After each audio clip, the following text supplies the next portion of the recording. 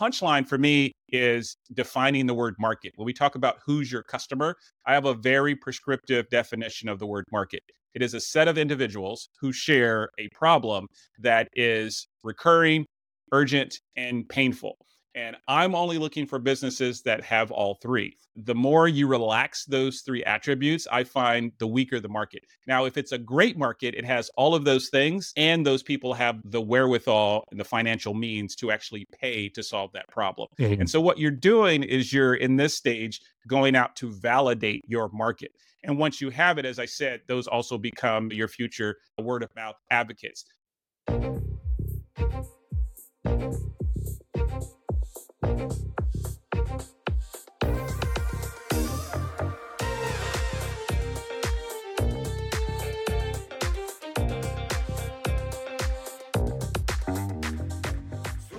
Welcome to Super Entrepreneurs Podcast. I'm your host, Shahid Durrani. Today we have with us LaSean Smith. LaSean is a business creator and software developer who helps people predictably navigate their entrepreneurial journey. Welcome to our show, LaSean. Hey there. Great to hang out. Look forward to this discussion. It's great to have you as well. Looking forward to this chat. So I see that you have quite a unique journey from a mobile candy store, then going through different roles. How does that experience shape you in entrepreneurship? And if there's any kind of information you can share with the audience that you learn from that journey that could help someone. Sure. I, to your point, have done all sorts of things, running small businesses when I was a child, through high school, my teenage years, through working in big tech and starting multiple businesses. And the thread for me through all of that is really twofold. If you continue to increase your skill stack, keep acquiring skills, you will continue to become someone who's very unique in the market. And for me, what I found is the best way to activate those skills is through owning a business. And I believe it's a little different in different countries, but for the most part, business ownership is one of the most predictable paths to financial independence. So in a world where it's not always fair, it is not always going to treat us the way maybe we should be treated, creating value through business has really been the unlock for me. And what I really get excited is to kind of show folks how to not necessarily accelerate. I don't believe in the get rich quick. I like to say get rich slow is the better way. But I do believe it can be a more predictable, less anxiety ridden journey. And sometimes people are learning on the fly. And for me, where I spend a lot of time is helping people think about the process and implementing the right process in their business, because a lot of times that can save pain down the road. You speak about your personal principles that guide your path. Can you speak about those principles? I believe balance sides and fight fear, and how they help you shape your decisions in building your own businesses. Yeah, so I've written two lists. The first one is a very personal list. I call it my North Star. It's my compass to help me make decisions through the month, the week, the day. And that's 6 words, 3 sentences. Know thyself, make things, stay free. And that's just a reminder that when I stray away from those things, I get myself in trouble. And then I have a broader list that you were alluding to that really dives into the type of people I want to be around, the type of promises I want to make to customers, potential people that I'm working with. If I'm running a business that has investors, making sure we have those shared values. And that really is, I think, critical. A couple of those that are near the top of that list is really staying curious. I almost look at entrepreneurship as a kind of an excuse to keep learning. And I find that the most successful entrepreneurs that have coached and mentored me have two things in common. Number one, they are always learning. They're hyper curious, willing to change their mind. They're not necessarily going to say, this is the way I thought it was years ago, and now I still think that. If they're presented with new information, they will change their mind. And then the other piece is I call it productivity density, but it's an extreme bias for action. They're not going to swim in their head and say, all right, let's keep thinking about this. Let's keep talking about this. They just go do it. And the more you do, what is almost counterintuitive, the more you will fail. But there's a saying, double your Mm. failure rate, double your success rate. And so those are some of Mhm. the principles I try to lean into. So, how would you help someone create a stomach for failure? Because failure is a huge component in the success of an individual, but a lot of people, they want to avoid it like the plague. They just don't want anything to do with failure. They just want it to be a win.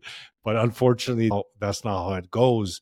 Can you share some kind of advice that could help someone, what they could do to develop the stomach to, like you said, fail more to get to that Yeah, success? first a quick story and then something maybe a bit Please. I love more tactical. stories. Yeah, Yeah. this is probably about 4 years ago. I went and spoke and Mm. had interviews with over 30 people over 50. And the question was, what would you change in your life?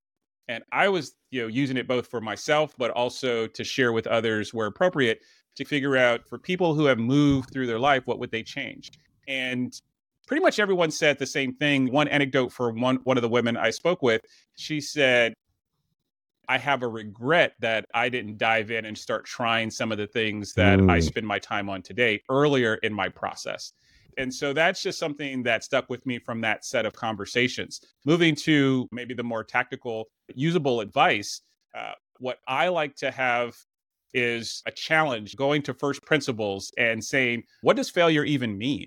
And sometimes it is us creating dissonance between reality and what we've made in our brain. And we're allowed to just reshape that. Another issue that sometimes people struggle with is the perception with their friends and family. Oh, you had a good job. You quit it. You started this business. And Mm. look, it didn't work out. You're a failure. Mm. And Mm. that's just to me, we have not only just the opportunity, but we have the autonomy to go and reshape that definition ourselves. And what I like to tell my friends and family is if I'm starting something new, I'm asking for your support because I'm going to be learning the same way I might learn in university, the same way I might learn at a new job. And part of that learning is I'm not going to pass every class with a perfect grade. And through that lens, if you have supportive people around you, they will realize it is more of a journey. And then it ties back to that bias for action. You have to keep it up. If you let yourself move slowly, you will fail in not trying. And to me, that's the only Mm. failure that, is not excusable. Mm. So, were you in a situation where you went from corporate, you went from a job, opened a business, you failed, and family and friends made comments in that tone? Yeah, I've been really fortunate in that I don't have per se haters. People are like, LaSean, you can't do that. Instead, I Mhm. have people around me who care, but they're afraid. So they are projecting Yeah. their fear onto me. And they're like, LaSean, I don't know if that's going to work. That's Oh, usually the case, though. No? Don't yeah. you think? And, Yeah, and that that's and usually the that to case. me is it comes from a place of love many times, but Yeah, it can still yeah. be just as limiting. Yes, And so yes. that's something that we have to get a handle on. Even speaking with my mother, I've had multiple businesses fail. And so I Yeah. think that's an important thing to call out. But I just kept trying, Mhm. right? So now on my Yeah. fifth business, excluding my kind of corporate endeavors, I've done pretty well. But I didn't have an acquisition and a sell of my business until business number 3. And I didn't make any real money until business number 4. And so had I given up on business number 2, I'm like, I'm just a failure as an entrepreneur. That's how I would have seen things. And we have different responsibilities. Maybe you have children or you're a caregiver for other folks in your family. So I'm not promoting the idea of being reckless. I am Mhm. promoting that there's a systems based approach to go and tackle this. And that's why I started with process, because many Mhm. times when people's business are failing, and I'd love to hear your Mhm. perspective on this, is Mhm. they're off to build the product or to deliver the service before they figure out, is there a demand for this? Is there an actual market? And then do we know the right way to repeatedly sell this product? And for better or worse in today's world, many times choosing the right market and having the right sales and marketing motion is more important than the product or service you're delivering. And we might hate to hear that, right? Let's say you run a bakery Mhm. or you build a piece of software or you're a furniture maker. You might say building those things, that's the value. But unfortunately, we're so inundated with all these different options. When somebody else shows up and say, I built that, I sell that. If we don't do a good job explaining why it fits in our lives, many customers will just ignore it. And so I don't know, what's your take on what you've seen? Maybe people get the order out of control or out of order when they're So building a new business. when they're building a business, I find that there's a lot of emotions involved. There's that, it's mine.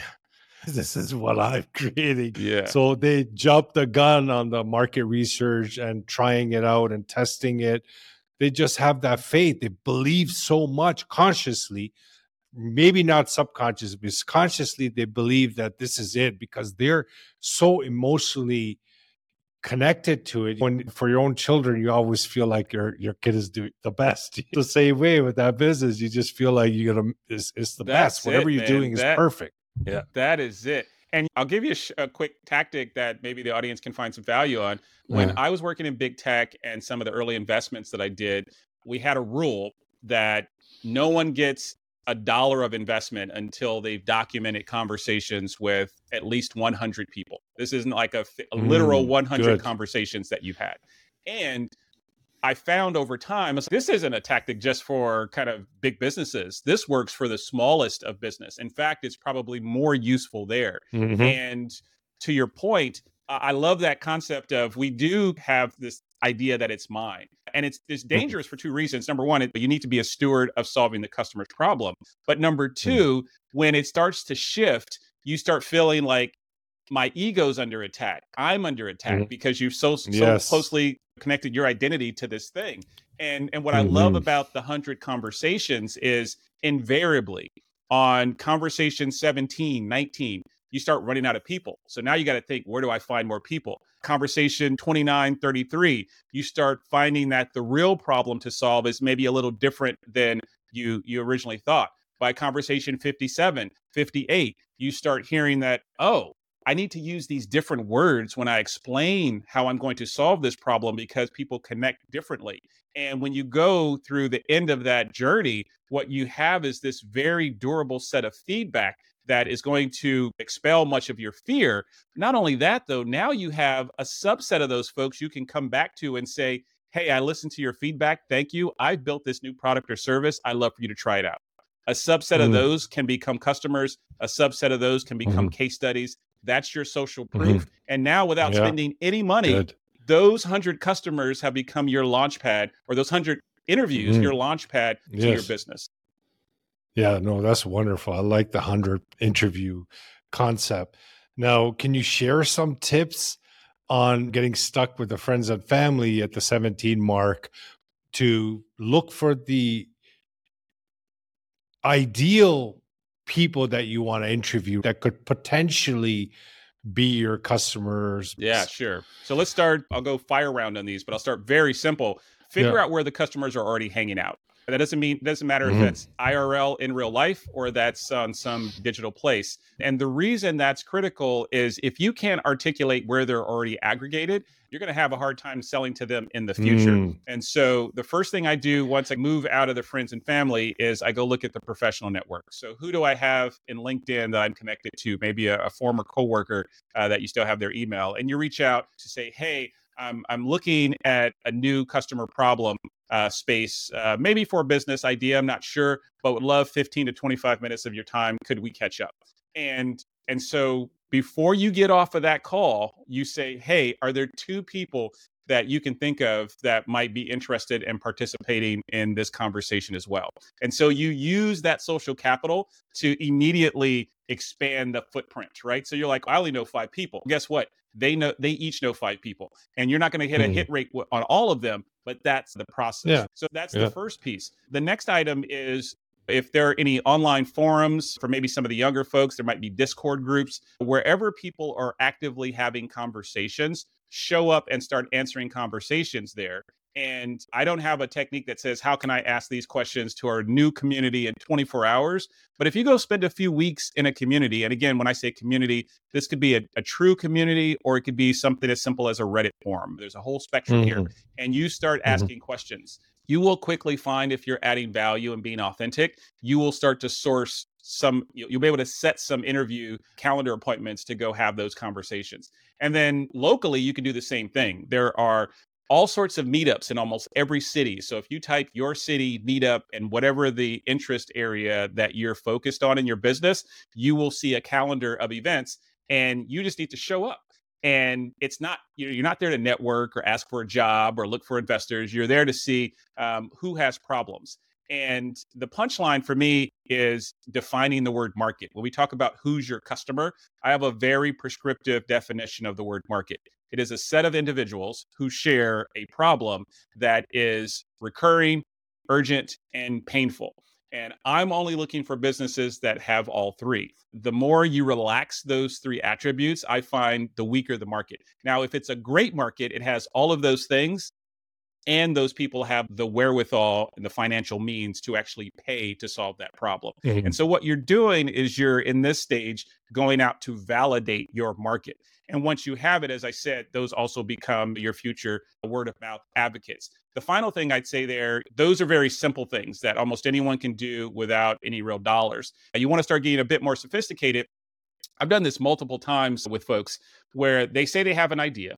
They're on the road and they're like, but I'm not sure if my messaging is correct. I'm not sure if people are going to connect with these words. I'm not sure how to find more folks like me. These same people might go to a conference or buy a course, and I'm like, listen, maybe you're very attached, to your earlier point. You feel very attached to this company that you've named and create a logo for. What I've helped folks do is just say, go find a throwaway name, go get a $10 domain, and start buying a few ads on Facebook, LinkedIn, whatever is the right channel for your business, and start taking the headline that you have and seeing if people click through. And then you can Hmm. click them through to anywhere. You can do a free landing page on many of these website builders. So within an hour, you can have this throwaway identity that you can go test to see if people will click through on your message. And you can do this as cheap as $50, right? A $10 Yeah. domain, a $5 landing page, free landing page, and $40 worth of ads. And at the end of that, you're going to have real data. And so to me, it's a combination of these qualitative conversations and getting some quantitative data from this pipeline. And what I love about these particular set of techniques is there's no excuse that I need funding to go run these experiments. These are things Yeah. that you can do without capital, and it's a really great way Mhm. to de-risk your future business. LaSean, I gotta tell you something, man. I like the way you think. Cool, man. Yeah, I like the way you think. So, what are the three did you mention? I want to just make sure we get those three market components that you look at, that there's a extreme pain point that you're solving. And what are the other two? Yeah, so shared group of people with a problem that is urgent, reoccurring, and painful. And Okay, so the reason urgent, those three reoccurring, and are painful. so you need a sense of urgency, right? Mhm. You want a problem that after you solve it, they might need you to solve it again. You're just going to have a much more durable business if you're not always finding new customers to keep cash coming in the door of your business. And then finally, you want it to be a painful problem. There's a great talk where folks say you can sell candy, you can sell vitamins, or you can sell painkillers.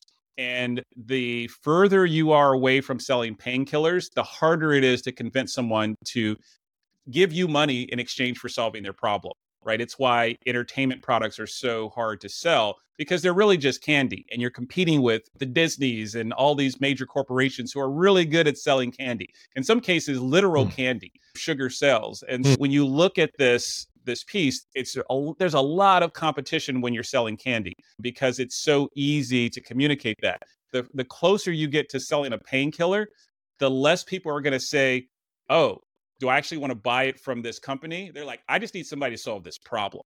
And so I love those three pillars of I like urgency, it. reoccurring, and pain point, because those are going to help you define folks who are ready to pay. So that's what you follow when you acquire businesses or launch businesses, correct? Exactly. So I'm looking Mm, for a great position in the market, which has those attributes. I'm looking for a mm. company that directionally either has great process or relatively easy. We can institute better process. And I want to make sure that they have the right attitude. The people are folks who are consolidated and ready to go on a shared mission. And when you have those three things, most of the other problems in a business can be fixed. So there's no need to even talk about a specific industry. This could be across the board in any kind of industry as long as you fall under those three Yeah. requirements. So I have the unique privilege of being able to see other people's businesses, and I've Mhm, purchased all sorts of business, and I use this same process. I also now I'm looking at very different businesses. I own a web application development company. I own a identity services company. I own a few three SaaS products, and these are very different businesses. Right now, I'm looking at commercial roofing repair companies. Like it's very different than a digital business, but the process is the same. And so that's, I think, one of the takeaways that hopefully the audience gets. And when I look at a business, it's very clean. You get what's called a teaser and a CIM, a SIM. That's a confidential information memorandum. And it breaks down the business. And it has a bunch of numbers. If you sign the NDA, you'll get bank accounts and all those things. I can look at that in about 30 minutes and see, is this business in directional order? But I don't want my emotion or my bias to taint that. So I have a mhm, CPA where I send those financials, and then she spends about 2 hours that I just pay her on an hourly rate to go give me a thumbs up or down on the financial state of the business. Do the cash flows look mhm, funny? Did the owners take out weird things for personal use? Like mhm, she goes and sorts mhm, that all out. And then mhm, what I'm focused on are these leaders, the type of people who've created the right culture, what we were just talking about on mhm, people. Can I go bring the right process muscle to this organization? And have they chosen the right market? And time again, what's valuable about that is sometimes companies have gotten to the point where the founders burnt out, they're ready to sell, but the business is out of shape. They have the wrong market. Their process is all out of whack. There's all these things broken. And now they're saying, could you please buy me? And if you want to really treat your business as a financial asset, you want to think about, all right, what type of shape would I have to be in to sell this business? And even if you never sell it, if you get yourself in that condition, your business you'll is be in going a to be good worth more. position. Yeah. Yeah. Yeah. No, that's excellent. Now, when you find these businesses, are you investing with your own money or is there another way that you use to utilize to purchase these businesses because they're ongoing? You're buying more and more businesses. Sure. So it's a compounding thing. So today I buy relatively small businesses, all deals Mhm. below $5 million. So I'm using my own money. At some point, I will tap out my own personal capital and I'll use what's called OPM, other people's money. Other people's money, yeah. And so I have a couple of family offices that I have partnerships with that are ready to fund that. But the magic here is even if you're starting very small, let's say there's a business that, let's say it makes $300,000 a year US. I'll use USD for just a reference. But it makes $50,000 in profit. You don't buy the company for a multiple of the revenue. You buy it for a multiple of the profit. And so depending on the industry, that business making $50,000 of profit might get a 3 times multiple on the profit, which means even though it's making $300,000, you can buy it for 150. And the powerful part of that is if you can bring in some simple changes to the business, you might be able to lift the profits by 10, 20, 50%. And the cash that you make, the profit you make, you use that to go buy the next business. And so if you are being thoughtful, you're not in a rush to deploy all of your capital, even if you're starting from a very small position, you can get pretty far. And so one of the reasons I own service businesses is service businesses they're not worth much when you sell them, when they're acquired. You don't get a great multiple, but they're great for generating cash. And so I use that Hmm. cash to go build up enough to go buy the Cool. next business. It's exciting stuff. I'm so glad that you left the corporate world in this leadership realm. I love these stories. I love what you're doing. Yeah, it's great. You're going to create more jobs, create more futures for people, and not just on your personal side, growing these businesses, but actually helping other entrepreneurs do the same. Thank you so much for sharing everything that you shared today. Other people's money, it brought to mind that I'm an affiliate with one of the largest funding marketplaces in America. So if you ever need funding, I could send you an email, some information that you can take a look at. That sounds great. Yeah, leverage is really critical to all of this. Naval Ravikant said it best, I think. You need leverage from capital, labor, in today's world, media, and code. And so it's always great to have a good plan for the next step. So thanks for that offer. No problem, my friend. Thank you so much for coming on our show today, spending your valuable time, and I'm wishing you all the best. All right, Shahid. Have a great day. Thank you. You too.